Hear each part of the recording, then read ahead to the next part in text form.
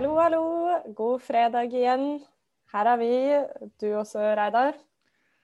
Jeg er med. Jeg fikk ikke muligheten til å være med på intervjuobjektet i dag.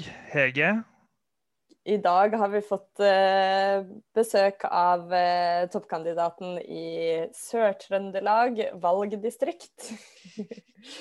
Hege Bae Nyholt. Og vi hadde en kjempehyggelig samtale i går kveld. For det er jo ikke sånn...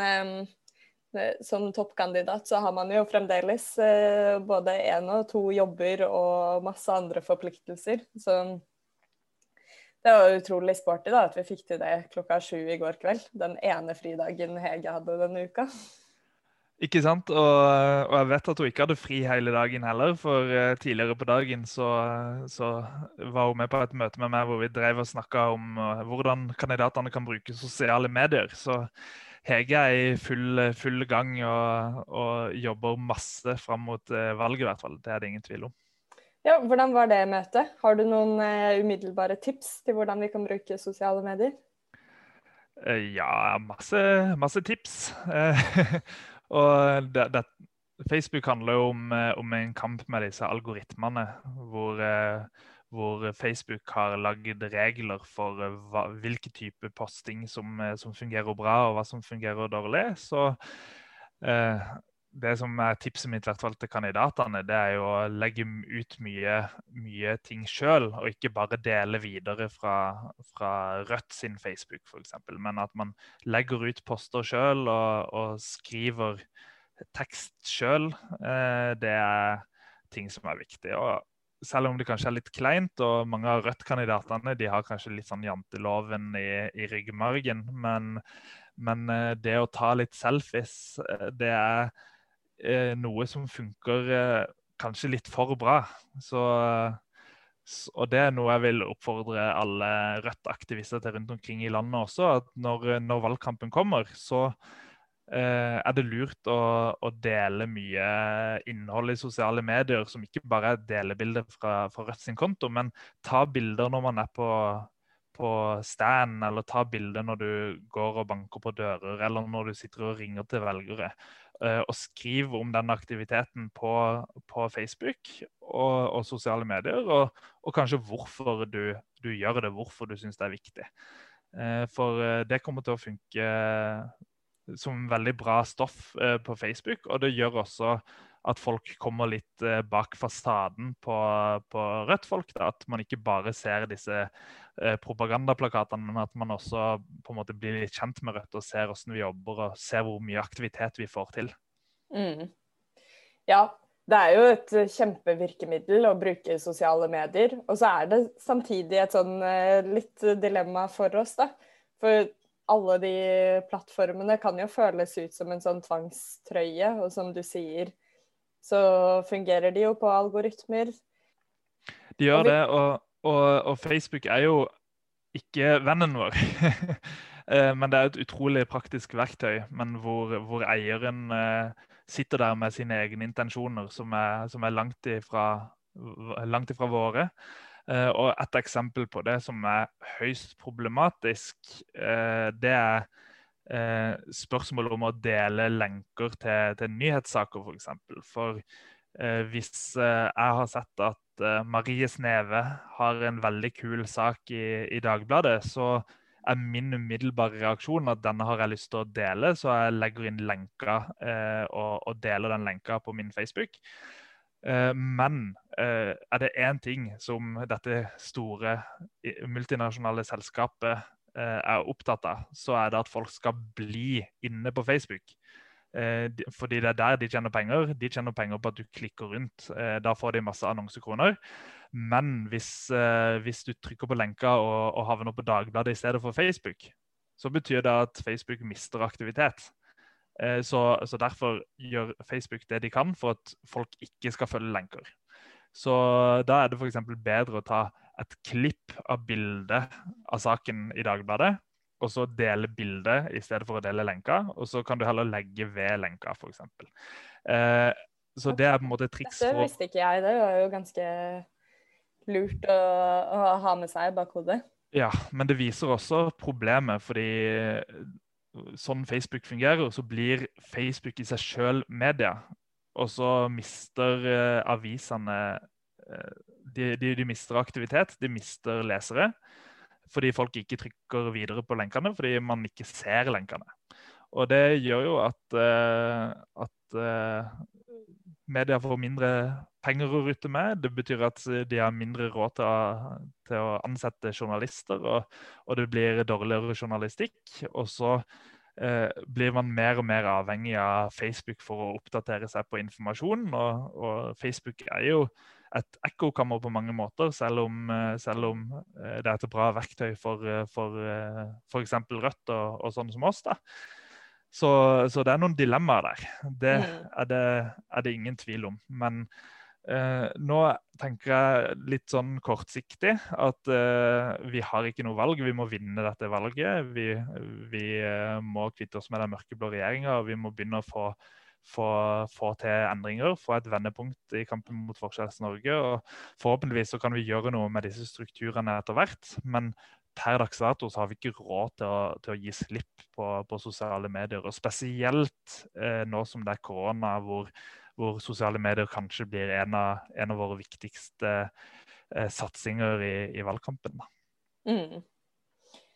Ja, og så får vi bare håpe og krysse fingrene for at vi får drive den type valgkamp som vi vil gjøre.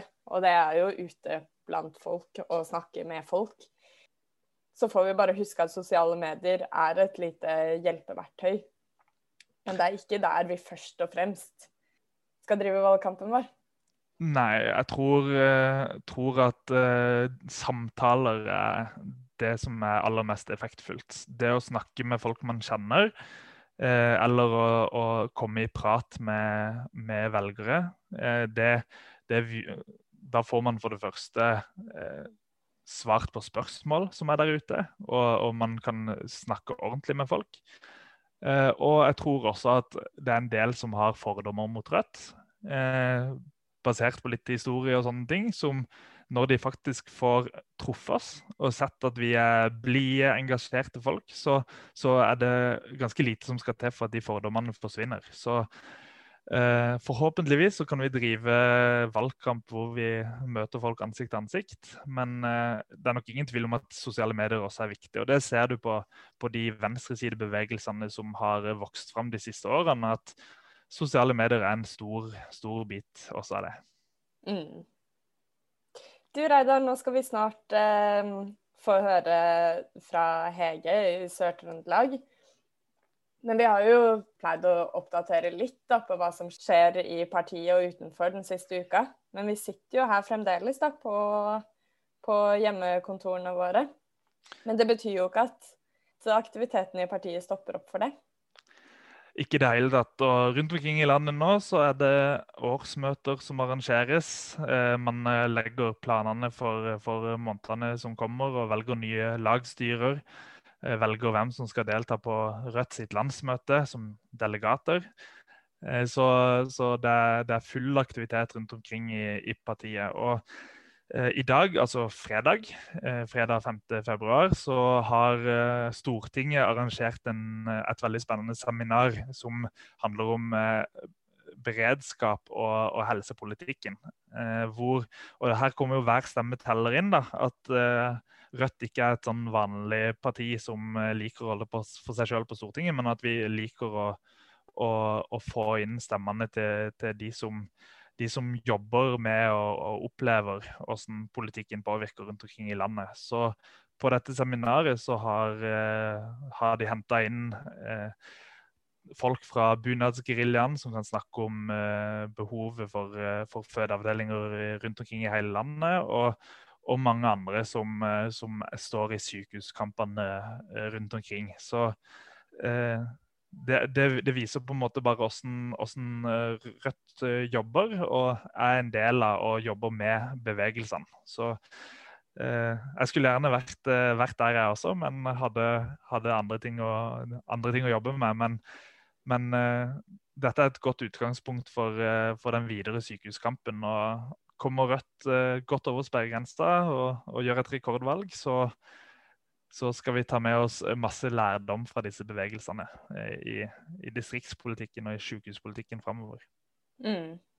Og den måten å jobbe på, det har jo gjenklang gjennom hele organisasjonen, og det skal vi nå få høre fra Hege også, som snakker om hvordan det så viktig å involvere seg og faktisk vise at Rødt en del av de folkebevegelsene og det folkelige engasjementet som rundt. Vi en del av fagbevegelsen, vi en del av miljøbevegelsen, av kvinnebevegelsen, og ikke minst distriktsopprøret. Nå skal vi få høre fra Hege Bae Nyholt, førstekandidat for Rødt Sør-Trøndelag, og også gruppeleder for Rødt på fylkestinget i Trøndelag. Hei Hege, velkommen til podcasten vår. Hei. Hyggelig at du kunne bli med. Så hyggelig at jeg kunne. Kan ikke du aller først fortelle litt om deg selv? Hva driver du med? Hvem du? Hvor bor du? Ja, jeg heter Hege. Jeg bor i Trondheim. Det er faktisk i Trondheim jeg har bodd mesteparten av livet mitt. Men alle hører jo at jeg ikke en trønder. Bare hjertet, pleier jeg å si. Jeg kommer fra Østlandet, opprinnelig Toten og Lillehammer. Men jeg har bodd i Trondheim siden 1995. Skulle bo her i 3 år, forelsket meg i byen og blei. Jeg jobber i barnehage som pedagog og har 2 barn. Det på en måte liksom, og i tillegg da, og det jo litt viktig, så jeg gruppeleder for Rødt på fylket i Trøndelag. Og det har jeg vært siden valget i 2019. Sånn at jeg har det siste året hatt et frikjøp i tillegg da. Så nå jobber jeg deltid i barnehage og deltid for Rødt. Ja. På fylket. Hvordan har det vært? Ha 2 jobber? Ja. Da jobber du i hvert fall mer enn 100%, det helt sikkert. Nei, det jo et viktig prinsipp for både Rødt og for meg personlig, det her med at man ikke skal glemme hvor man kommer fra, at du skal være rota i den virkeligheten som man, hva skal jeg si, representerer da. Så for meg så har det vært veldig viktig å fortsette å holde på jobben min i barnehagen. Det der jeg har identiteten min, det der jeg har mye av yrkeserfaringen min fra. Jeg har jo hatt andre jobber også, selvfølgelig. Og jeg skal jo ærlig innrømme at i disse hjemmekontortider så det for meg veldig godt å kunne gå i barnehagen og være sammen med ungene og være sammen med kollegaene, så det setter jeg jo pris på. Så vil jeg jo fremover bruke mer tid på Rødt da, når det nærmer seg valgkamp. Så det vil jo endre seg litt da. Ja, for du førstekandidat for Rødt i Stortinget, men hvordan startet på en måte Rødt-eventyret for deg? Når ble du medlem? Jeg ble medlem i bevegelsen, hvis det går an å si det. Jeg ble medlem i Rød Ungdom i 1993 på Lillehammer. Da var vi et lite lokallag, vi var 6 medlemmer. Jeg ble medlem i Rød Ungdom på et tidspunkt hvor Rød Ungdom hadde litt sånn brukket rygg, men det skjønte ikke jeg. Jeg trodde at vi var verdens største organisasjon, for det var jo dyktige og gode folk som jobbet i Rød Ungdom. Vår største kampsak i 1993 var nei til OL på Lillehammer i 1994. Sånn at vi tappte jo den, for å si det sånn. Du bodde på Lillehammer? Jeg bodde på Lillehammer. Men det var liksom en sånn veldig, veldig god skole i aktivisme. Et lite lag i en liten by hvor du nødt til å gjøre alt selv. Det hadde ikke vært 8. mars-arrangement på mange år, så det sørget vi for. EU-kampen var jo på en måte ganske intens. Jeg tror vi gikk i demonstrasjonstog hver uke. Det var noen kamper om sykehuset på det tidspunktet. Sånn at ja, det var veldig lærerikt da, start, for å si det sånn. Og så flyttet jeg jo til Trondheim et par år senere, og ble medlem i Rød Ungdom og RV her i byen, som forløperen til Rødt, og var veldig aktiv i veldig mange år. Var med å stifte Rødt på Håndverkerne i Oslo. Den gangen vi på en måte håpet å få en ordfører, kanskje muligens i Odda, og jeg fant akkurat igjen et avisklipp fra den tida, og jeg tenker liksom, jeg husker jo følelsen av å være med på noe stort. og sett tilbake på det i dag, da, så det jo fortsatt stort, samtidig som Rødt så mye større enn det jeg turte å tro den gangen på Håndverkeren. Hvordan opplever du den endringen fra å ha vært aktivist i et ganske lite parti til å nå plutselig sitte som gruppeleder på fylkestinget? Og faktisk ha en gruppe, ikke være den ene gruppelederen for seg selv. Vi jo 3 stykker. Nei, jeg synes jo det inspirerende og fantastisk egentlig å være medlem av et Rødt som har blitt noe ganske annet enn det var den gangen vi stiftet det, men som vi kanskje så konturene av, da, det kan man jo si. Jeg har hatt noen år hvor jeg ikke har vært så aktiv, fordi jeg fikk barn og hadde et familiemedlem, mammaen min var veldig syk, men så det jo noe, og livet tar deg litt, og det tenker jeg at det også skal være lov til, at man har det sånn i en periode, og så får man på en måte mer tid og overskudd og kan vende tilbake igjen. Og jeg føler at jeg har kommet tilbake til et Rødt som har klart å bli aktuell for folk. Og som absolutt klarer å være et moderne sosialistisk prosjekt. Og med det så mener jeg at det jo ikke ferdig, det jo stadig vekk i utvikling. Og så, hva skal jeg si, altså, jeg har alltid vært vant til å på en måte være i den kategorien andre. Vi var stolt når RV hadde en egen kolonne i meningsmålingene, og den følelsen hadde jeg kanskje litt med meg ut i valgkampen i 2019. Så husker jeg at jeg sto i garderoben på jobben min og snakket med en far, og så spurte han hvorfor jeg skulle ha permisjon, og så sa jeg at jeg skulle drive valgkamp, og så sa han, ja, for hvilket parti? Og så mumlet jeg faktisk litt, jeg fikk sånn et øyeblikk av sjenanse. Så jeg mumlet litt sånn fram Rødt da. Og så svarte han, ja, så bra, dere har jo kjempeframgang, og det her kommer jo til virkelig å gå veien. Og så kjente jeg at, jøss, det har du jo rett i. Det jo ingen grunn til å stå her med litt sånn 90-talls sjenanse, fordi at Rødt har gjennom innsatsen til veldig, veldig, veldig mange bra folk da, klart å bli relevant for mange i Norge. Målet jo å klare å fortsette å bli enda større, enda mer, hva skal jeg si, på ballen og relevant for folk da. Og det jo en jobb vi driver med nå også, og skal drive med helt frem til valget og etter det også. Du har jo, som jeg har skjønt, så har du ikke bare politisk bakgrunn fra Rødt, men du har også vært aktiv i fagbevegelsen og Palestina-komiteen, har jeg skjønt? Ja, jeg pleier å si at jeg født inn i Palestina-komiteen, og det jeg nok. Jeg vokste opp med Palestina-plakater på veggene i stua, og ble kledd opp som, ikke ut, men kledd opp som Yasser Arafat når vi gikk julebukk på Østre Toten. Sånn, kjempepopulært faktisk, men sånn at solidaritet med Palestina, og også det som handler om den antiimperialistiske kampen, har alltid vært veldig viktig for meg. Har jobbet mye i Palestina-komiteen, lokalt, men også en del internasjonalt, har i mange år hatt ansvaret for solidaritetsarbeidere til både Libanon og Vestbredden. Har også selv vært solidaritetsarbeider i en palestinsk flyktningleir i Libanon. Sånn at det nok veldig nært hjertet mitt, for å si det sånn, og det jo kanskje et engasjement som alltid kommer til å følge meg. Eller det jeg ganske sikker på, det ikke noe kanskje i det.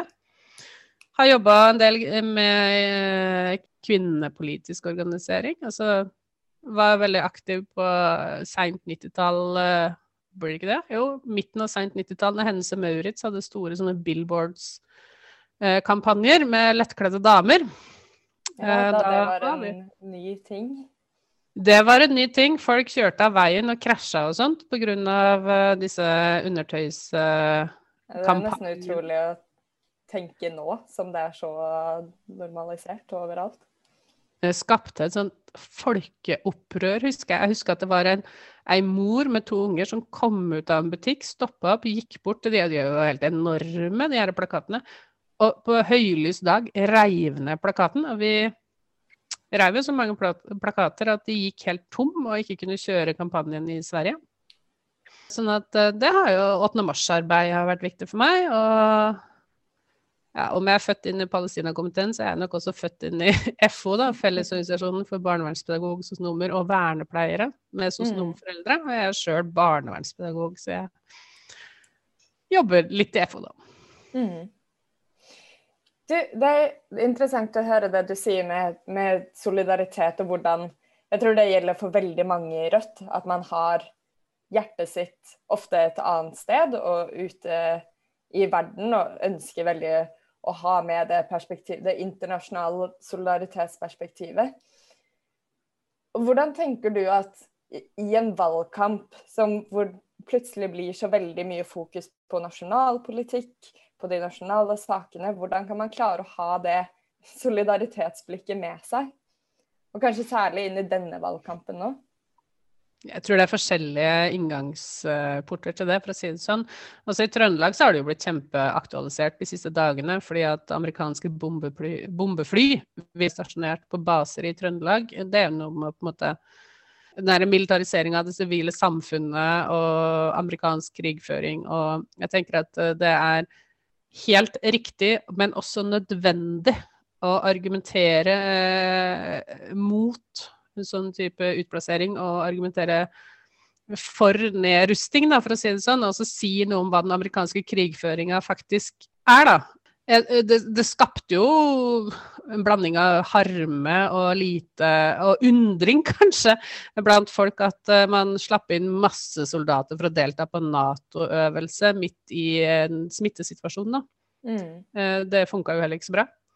Jeg tror det handler om å si noe om EU sin lovgivning da, som vi også langt på vei ligger under gjennom EØS-avtalen og sånt, som handler om rett og slett Festning Europa og en ganske rasistisk lovgivning.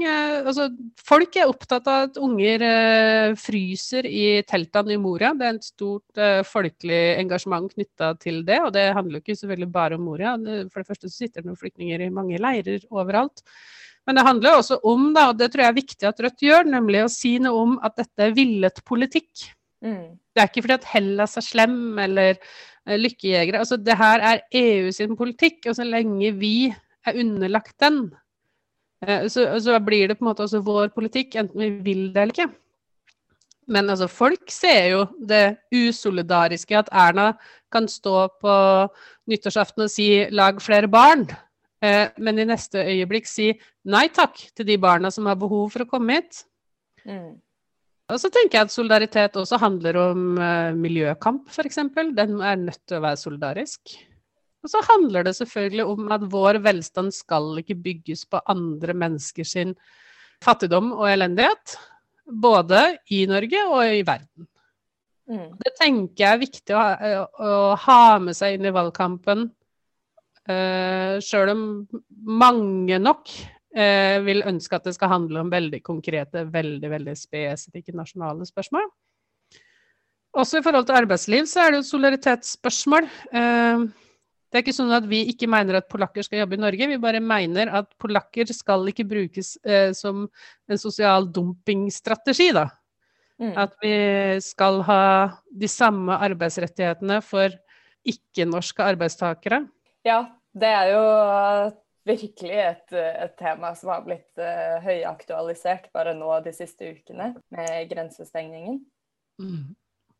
Ja, og vi ser jo hvor sårbar norsk industri og norsk næring også blir da, når det er sånn at man plutselig, jeg vet ikke om det er sant, eller jeg tenker at det ikke nødvendigvis er sant, men når man hevder at fisken kommer ikke på land, fordi at vi ikke kan hente inn arbeidere fra Baltikum og Asia,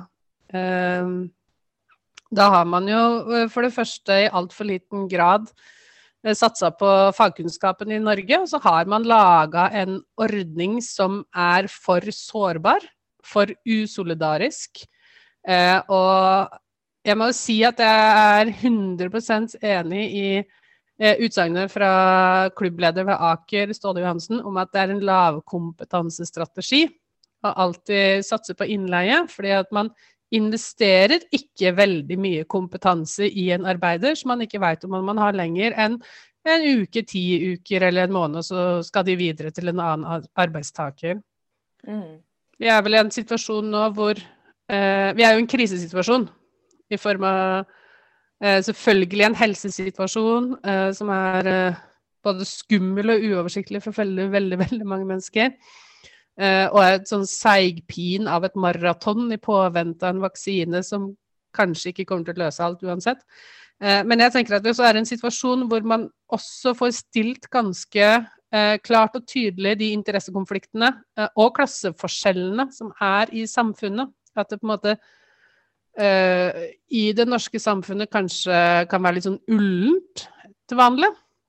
Hvor vi liker å forestille oss at vi alle på en måte har velstand, at vi alle ganske like, at vi ganske homogene, men det jo helt tydelig i det øyeblikket krisen inntreffer, at den treffer ulikt og treffer skjevt da.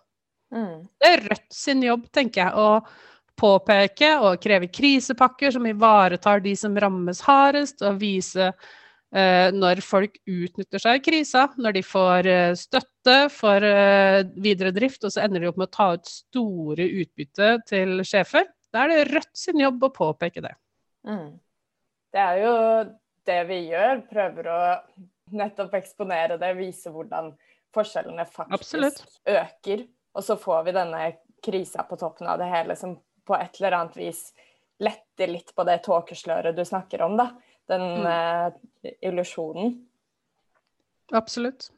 Hege, jeg lurer på, du på topp for Rødt i Sør-Trøndelag.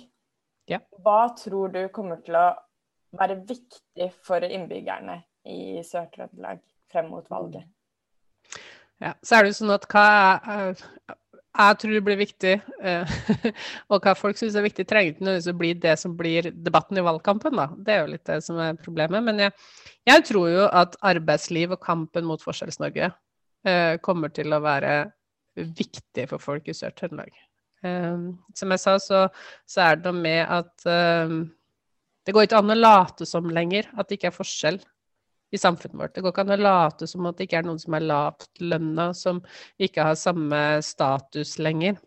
Det et kanskje litt nytt og annet sinne innenfor noen sånne yrker som tidligere ikke har hverken hatt tradisjon eller nødvendigvis følt seg i stand til å slåss da, på den litt sånn tradisjonelle fagforeningsmåten. Jeg jobber jo selv innenfor omsorgssektoren i barnehage, og snakker jo med mye folk, ikke bare på min arbeidsplass, men rundt omkring, og hvor jeg opplever en annen type sinne enn tidligere. Fordi at det ingen ansatt i offentlig sektor eller lavtlønnsyrkene eller de kvinnedominerte yrkene som noen gang har opplevd å betale en regning med applaus. Det hjalp ikke de rundene hvor man på en måte var ute og klappa for sykepleiere og renholdere og bussjåfører og så videre, når lønnsoppgjøret var elendig, og når utgangspunktet dårlig. Ja. Og vi har jo hatt litt sånne, situasjoner som fyrer opp under det sinnet også da, type når vi skulle åpne opp igjen samfunnet etter disse 5 ukene hvor vi var nedstengt. Så for det første så var vi jo aldri stengt i barnehage- og skolesektoren eller sykehjemsektoren, fordi at vi tok vare på de som trengte det. Men da var det jo forventet at vi skulle gå tilbake på jobb i en situasjon hvor ganske mange var redde og engstelige. Det må man jo ta inn over seg. Uten arbeidstøy. Vi har ikke muligheten til å gå med ansiktsmaske eller hansker utover liksom det som påkrevd da, med bleieskift og sånt. Og da skulle vi da møte på jobb i private klær, og så skulle vi da etter veilederen vaske disse på 60 grader. Og de fleste har jo ikke klær som man kan vaske på 60 grader. Og Rødt tok opp dette i kommunen da, og det endte opp med var at man endret veilederen da, til at man kunne vaske klærne på 40 grader. At det var holdbart. Og klart at det skaper sinne blant folk, og det bra at det skaper sinne. Ja. At det ikke skaper avmaktsfølelse. For det mer kraftig sinne til å endre på sin egen hverdag. Ja, det det. Jeg tror jo det det som vekker et sånn politisk engasjement hos folk, jo nettopp det at man opplever en urettferdighet, eller man opplever sånn som det du forteller om nå, da, en situasjon hvor det arbeiderne som igjen og igjen tar støyten for det som liksom skal være et fellesskapsprosjekt, eller en dugnad, eller et krafttak, eller hva det nå enn blir kalt. Mange bilder som blir brukt om dette, som har, hva skal jeg si, en sånn positiv valør da, i samfunnet, ikke sant? Jeg har selv vokst opp med en far som elsker dugnad og arvet den, men denne dugnaden ikke av type borettslaget fikse bakgården, altså. Denne dugnaden så det noen som jobber, noen som steker vafler, og noen som venter på at de blir ferdig, for å si det sånn. Og det tror jeg ganske tydelig for folk, altså. Men for å gå litt tilbake til det du spurte om da, i forhold til hva ble viktig for folk i denne valgkampen, og så da tror jeg jo også at det som handler om miljøvern og et solidarisk miljøvern ble viktig. Vi har jo hatt noen store, og vi har det fortsatt da, store miljøkamper i Trøndelag og Sør-Trøndelag knyttet til vindkraft, blant annet. På Frøya, hvor det jo har nærmest blitt en sånn, hva skal man kalle det, folkeaksjon da. Ja. Med folk som prøver å stoppe et enormt utbygging, som jo betalt av et enormt tysk selskap. Og det mye kraft i de folka der, altså. Til tross for at vindturbinene har kommet opp, og de sinnssykt massive, jeg har vært og sett de, så det mye kraft i de folka, for å si det sånn. Ja, det kjempeimponerende å se lokalsamfunn som organiserer seg og engasjerer seg på den måten. Og så må det jo være utrolig frustrerende å få formidlet det budskapet at dette handler ikke bare om en liten vindmølle her og der, det handler om nettopp det du sier da, om store utenlandske investeringer som kommer inn og ødelegger naturen. Ja, for det første så jo ikke vindmøllene små. Det enorme vindturbiner de så massive, og de oppleves som både ødeleggende og støyende, og inngrepene rundt å få satt det på jo enorme. Vi ikke Danmark. Her må det sprenges fjell og graves opp myr, for å si det sånn. Men så det jo også det som handler om lokaldemokrati. Altså, hvem skal bestemme? Og det tror jeg er viktig, og en viktig del av den valgkampen som kommer også, at vi har en massiv sentraliseringsbølge i Norge. Vi opplever hele tiden at den desentraliserte skolen under press. Vi opplever at kollektivtilbudet i distriktene tas ned hele tiden. Det blir stadig vanskeligere å leve i distriktene, og mer av alle mulige typer offentlige ytelser og offentlige kontor skal legges til kommunesentre, eller ja. Og jeg mener at det ikke Senterpartiet som løsningen på det der. Senterpartiet prøver å selge inn at det de som distriktspartiet, men det vi som distriktspartiet. Fordi at vi opptatt av både bosetning, ivaretagelse av natur, lokalt næringsliv, men også demokratispørsmålet og muligheten til å påvirke egen hverdag, pluss masse mer. Så jeg håper virkelig at vi skal klare å kommunisere det ut da, til folk at vi et distriktsparti. Men du, jeg lurer også på, hva slags planer har dere i Trøndelag for valgkampen fremover? Det jo kanskje ikke så lett å vite akkurat nå med tanke på den usikre situasjonen vi står i. Men hvordan tror du din hverdag og din valgkamphverdag kommer til å se ut det neste halve året? Vi har en plan A, så har vi en plan B, og så har vi en plan C, for å si det sånn, som handler om i hvilken grad kan man få lov til å treffes da. I hvilken grad kan man få lov til å drive det man kanskje kan kalle tradisjonell valgkamp, og det håper jeg jo at vi kan etter hvert. Nei, sånn rent personlig så har jeg jo et ønske og et behov for å reise ut og treffe folk. Reise ut og faktisk treffe folk i hverdagen deres, Snakk med folk, høre om både muligheter og utfordringer rundt omkring der de bor. Sånn at det er plan A, eller en del av plan A, for å si det sånn. Og så har vi jo en plan B og plan C som handler om ulike digitale løsninger, hvis det er sånn vi ender opp. Men fortsatt så er jo det å klare å sette ut og praktisere det Rødt sier at vi skal gjøre, nemlig å samarbeide med å være en del av folkebevegelsene som finnes, fagbevegelsen, være noe større enn oss selv, da, hvis det går inn å si det sånn. Viktig om det er plan A, B eller C man benytter seg av. Og det er jo mitt mål da. Mulig det ble litt sånn filosofisk, men det er et viktig prinsipp å jobbe etter, at man alltid representerer flere enn seg selv. Man er alltid talestolen for noen flere enn seg selv. Og det er alltid viktig å lytte til folk. Lytte til fagforeningsfolk, lytte til tillitsvalgte, lytte til folk som står i utfordrende situasjoner, lytte til folk som har funnet gode løsninger, lytte til folk som finner sammen. Vi har et stort opprør på gang blant foreldre i Trondheimsskolen, for eksempel. Der er det mye kompetanse å hente. Kjempeviktig. Vi har en sterk LO-fagforening i Trondheim. Der er det mye kompetanse å hente. Vi har mange medlemmer som er ansatt i det som i Trøndelag i hvert fall omtales som blå næring, altså fiskeindustrien, både i form av fabrikkene og ute på mærene. Der er det mye kompetanse å hente. Og det er jo liksom skritt nummer 1 for min del. Jeg har ikke tenkt å synes om en masse ting, men jeg har tenkt å lytte til de folka som faktisk har både kunnskapen og erfaringene. Og ta med meg det inn i Rødt sin valgkamp da. Det høres ut som en veldig god strategi. Og jeg tror det du sier ikke på et for høyt filosofisk plan. Jeg tror det er kjempeviktig å ha med seg hele tiden.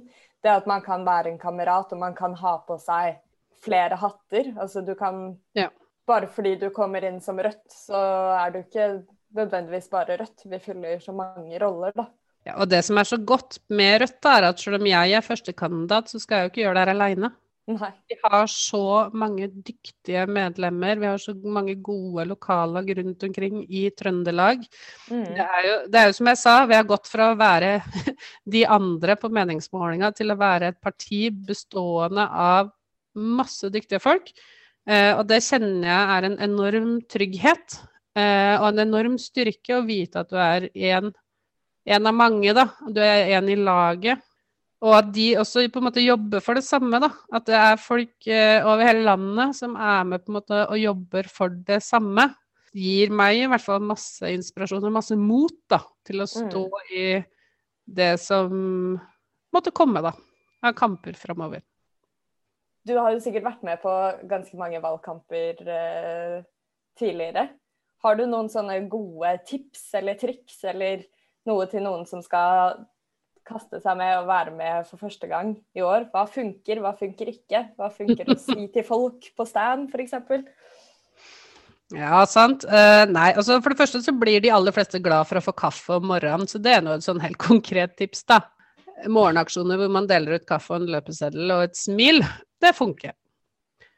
Det handler jo selvfølgelig om det er lov da. Utover det så tenker jeg jo det å på en måte lytte til folk har å si, ta imot det. Jeg mener at det er viktig å være litt i den der ombudsrollen innimellom også. Og så selvfølgelig også kjenne Rødt sin politikk da.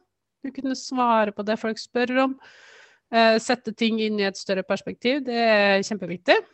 Og så er det sånn at en valgkamp er ikke én ting, det er mange, mange forskjellige oppgaver. Sånn at alle, tenker jeg, har noe de kan bidra med. Alle kan gjøre noe. Og det viktigste alle kan gjøre er jo å få alle man kjenner til å stemme Rødt.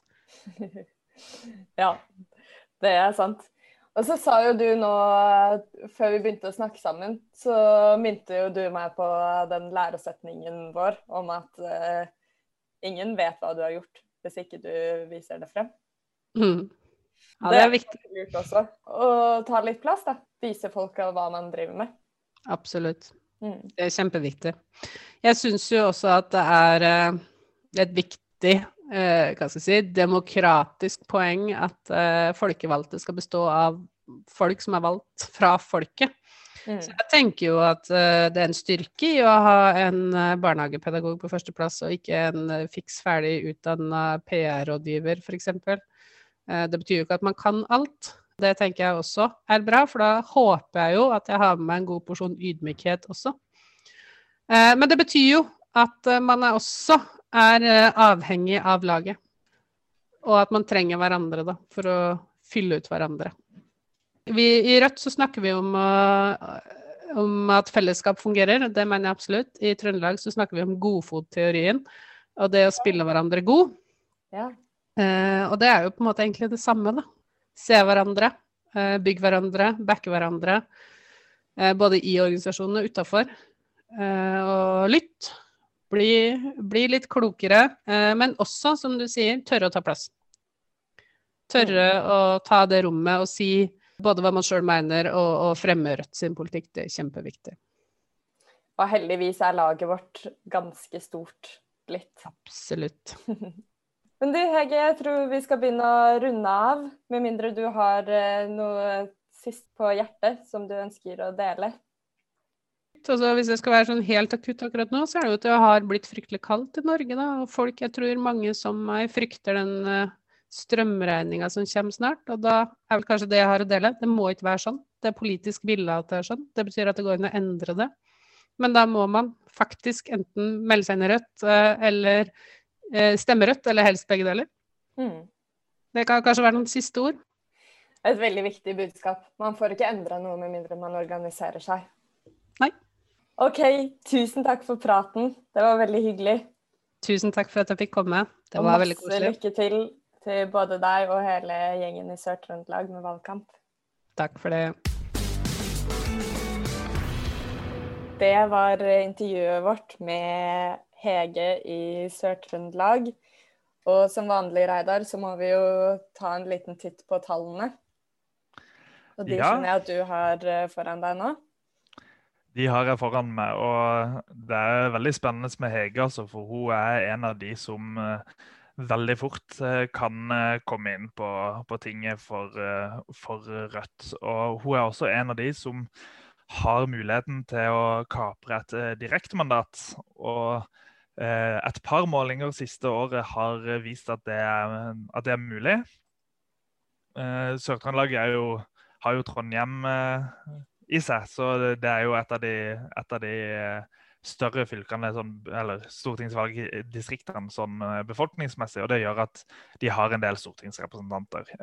For å være helt bombesikker på å komme inn med direktemandat i Sør-Trøndelag, så må man opp i litt over 8%.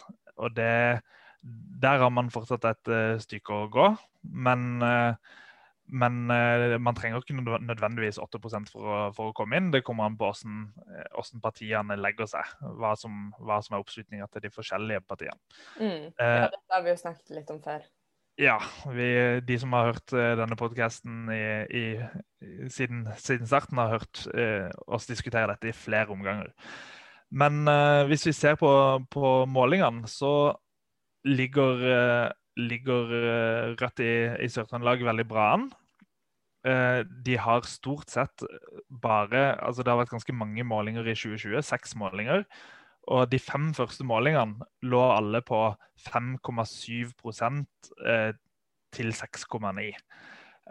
Og hvis det blir valgresultatet, så kan de være godt fornøyde. Det er en god fremgang fra forrige fylkestingsvalg. Da fikk Sør-Trøndelag, altså da var det jo et felles valg med Sør og Nord, men hvis man bare ser på tallene i Sør-Trøndelag, så fikk Rødt 5,1%.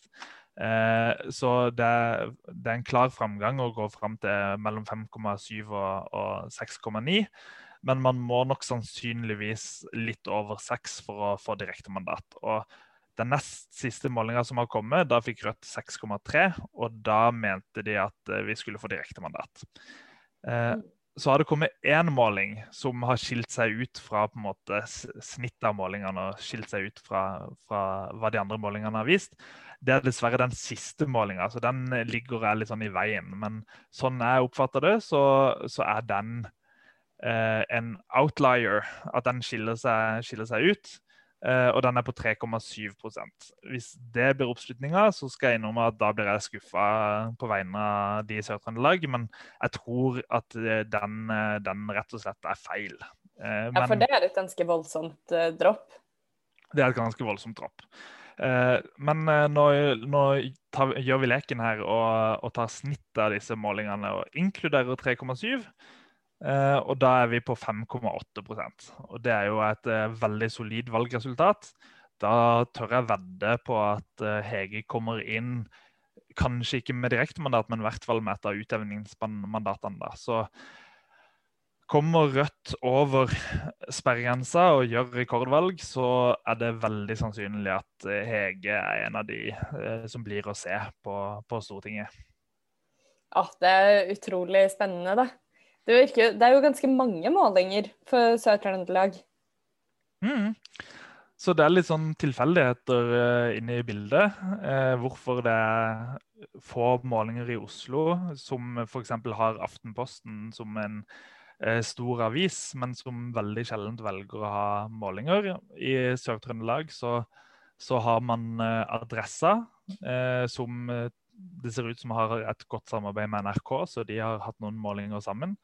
Og så har du en ny avis som heter Nidaros, som driver og skal posisjonere seg sikkert for leserne i Trøndelag, og har kjøpt inn så mye som 3 målinger har de vært med og bidratt på i 2020. Så, Oi, jeg har på en måned. Nei, 2020, ja. Ja, i 2020. Så det gjør at det til sammen blir ganske mange målinger. Så forhåpentligvis kommer det flere nå som tyder på at den 3,7, det var bare et lite måleuhell. Ja, det satser vi på. Og heldigvis så er jo ikke målinger alt, og det sier heller ingenting om hva som skjer på valgdagen. For som Bjørnar minte oss på i forrige uke, så er det jo utrolig mange som bestemmer seg på vei inn i valglokalet. Det er det, så vi må stå på til siste slutt, og det som er veldig bra med å få direktemandat fra Sør-Trøndelag er jo at da kan noen andre fylker ta disse, eller stortingsvalgdistrikt ta disse utjevningsmandatene. Så vi satser på å få noen direktemandater, og Hege er virkelig en av de som kan få til det, i tillegg til kanskje Hordaland og Akershus og Oslo. Ok, Reidar, da tror jeg vi skal runde av for i dag, men vi høres igjen i neste uke, vi. Vi høres igjen, jeg gleder meg allerede. Det blir bra. Ha det godt.